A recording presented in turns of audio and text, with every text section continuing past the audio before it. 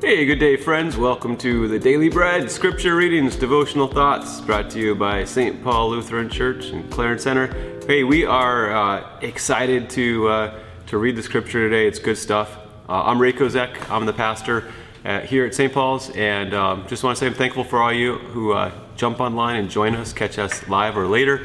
And I just want to remind you, God's Word is faithful, and let your life be filtered through His Word. So we're going to read today Luke chapter 12. It's three little sections from the beginning of the chapter, and it's good. So let's dig in. Let's pray. Oh Lord, thank you for your Word. Open it to us that we might see Jesus and follow Him. And we pray in His name. Amen. All right, so here we go. We're going to jump in and read. The title kind of put is Fear, Fear, Fear, and then Don't Fear. So I don't know how many fears that is, but there's a bunch. It's a recurring theme.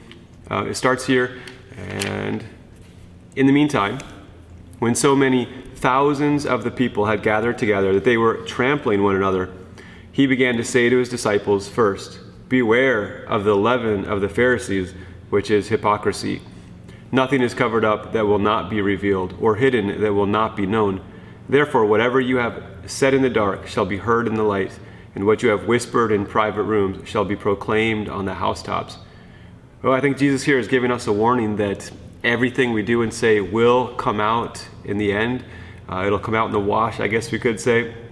And a reason for us to be humble, to repent, and to acknowledge ahead of time, before it all comes out, Lord, we have twisted the truth, we have gone astray, have mercy on us. But it's also, once we have come to our senses, I guess we could say, to use the words in Luke 15, the prodigal son, once we've come to our senses, we do want to realize that Jesus is actually warning. He says, watch out for the leaven of the Pharisees, which is hypocrisy. He's warning us not to be hypocritical, right? To be judgmental and yet not do what's right. But he's also showing us that there are false teachers out there, and we're surrounded by it. So that's a topic for another time, but he says be on guard and watch. All right, and then here, I think in the same context, it's helpful to read this. The disciples probably were afraid of the masses of leaders, like the Pharisees, this whole group of folks who had a different interpretation than Jesus. And so here, Jesus is going to go through this, and this word fear shows up many times. So let's just read it. I tell you, my friends, do not fear those who kill the body, and after that have nothing more that they can do. But I will warn you whom to fear. Fear him who, after he has killed, has authority to cast into hell. Yes, I tell you, fear him. Are not 5 sparrows sold for 2 pennies, and not one of them is forgotten before God? Why, even the hairs of your head are all numbered. Fear not. You are of more value than many sparrows. Well, are we to fear or not to fear? That is the question. Well, obviously it's a combination here of both of these. We are to fear and we are not to fear. So first off, he says, don't fear those who can kill you. Like, that's all they can do. They can kill your body. Big honking deal. In church recently, yesterday, we had the story of Stephen, who was he was killed because he was a Christian. He was the first of so many. He was not afraid to die. In fact, he just prayed for those who persecuted him. And that's the model of the Christian faith, that, you kill me, that's all you can do, right? That's it. So Jesus reminds us, don't fear those who can kill the body, that's all they can do.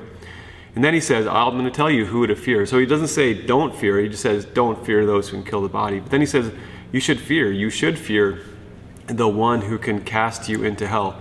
Now, pause for a moment. So this is obviously a scriptural truth. Hell is a real thing. Jesus talks about it more than anybody else. And, he says other places that hell was not made for people. It was made for the devil and his angels. But he does say, fear him who, after he has killed, has authority to cast into hell. So he says, fear him. How many times did it say it? I don't even know. A bunch. And then he kind of turns the tables, and then reminds us who this one is who has authority to cast into hell, the one that we should fear. And so he says, you know what? Think of these little creatures, these little sparrows. Are not 5 sold for 2 pennies?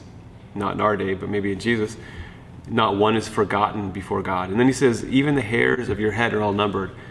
And then he turns the table. He says, don't fear. This is the way I like to think of it. He says, those people over there, they can kill you.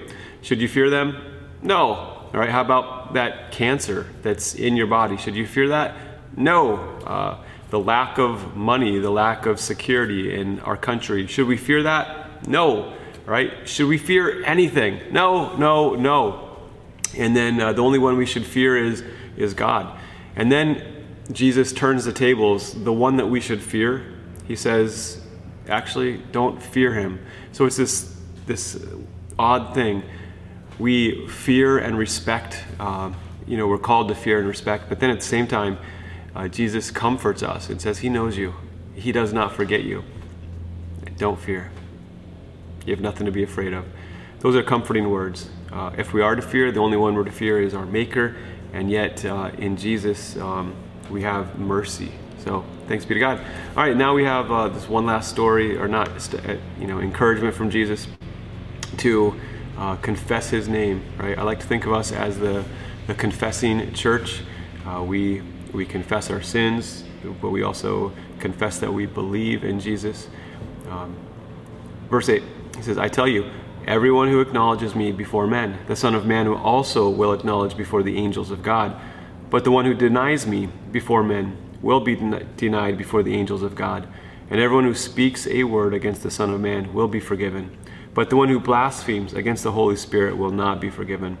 And when they bring you before the synagogues and the rulers and the authorities, do not be anxious about how you should defend yourself or what you should say, for the Holy Spirit will teach you in that very hour what you ought to say. There's a few different things going on here. One is that we should confess our faith. And by the way, a great way to confess your faith, it doesn't have to be all that complicated. We say the creed every week. We say it. Who do we say it to? It's yes to ourselves and yes to God, yes to the church building, but really it's to the others in the church. And it's practice. I believe it's practice for confessing our faith in the world. So maybe that'll make sense to you. So a way to confess your faith is simply, I believe in God, the Father Almighty, maker of heaven and earth. I believe in Jesus Christ, who has come to redeem me. I believe in the Holy Spirit who gives me faith. So that's one way to frame your confessing your faith to others in the world. And then he warned us not to blaspheme the Holy Spirit. And you can read this in Mark, I think chapter 3, also in Matthew. Well, what does this mean? It means to say that the work that Jesus does is not from God. So, it goes hand in hand. The Holy Spirit and Jesus, they come to us together. And so he says, do not blaspheme against the Holy Spirit. You will not be forgiven. But we see from above that Jesus has come not to hold us into sin, but to forgive us and release us. So it's just a warning. And then lastly, he says, don't worry about what you're going to say, right? You may not have it all figured out.